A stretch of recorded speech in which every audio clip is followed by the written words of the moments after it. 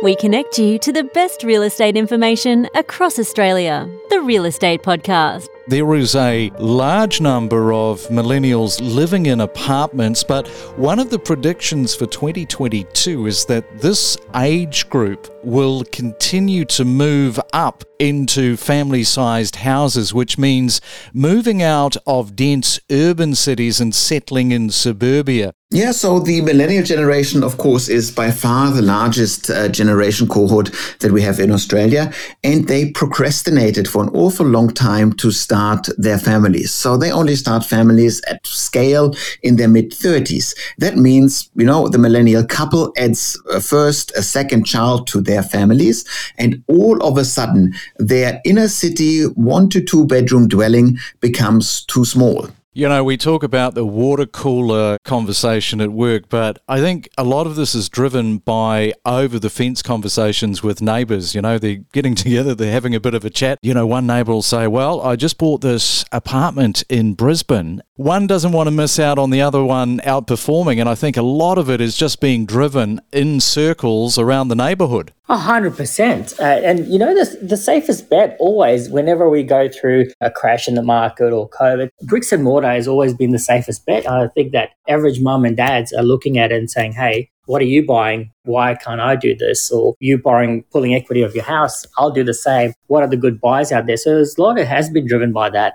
People talking about their purchases or what their investment plans are. But I think like any federal election, people will get a little bit nervous the closer we get. They usually sit on their hands for a bit. So I am predicting that there might be some buyer opportunity in April, May, maybe. But all in all, I think that we've got still very low interest rates, and we can talk about rising interest rates, but we're still in a very low interest rate environment, and we have a lot of pent-up buyer interest. We have slower building starts and more expensive building projects because of our materials and builder shortage.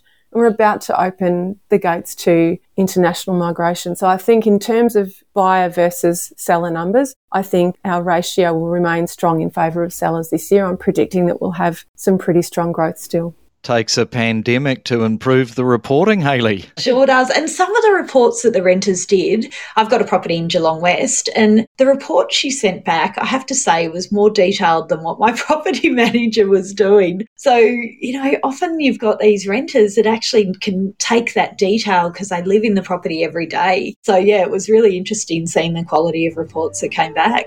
Employ that renter, I say. She's fantastic. She's been in my property now for, I think, 4 or 5 years. She's just amazing. We feature market updates, interviews and trends. The Real Estate Podcast.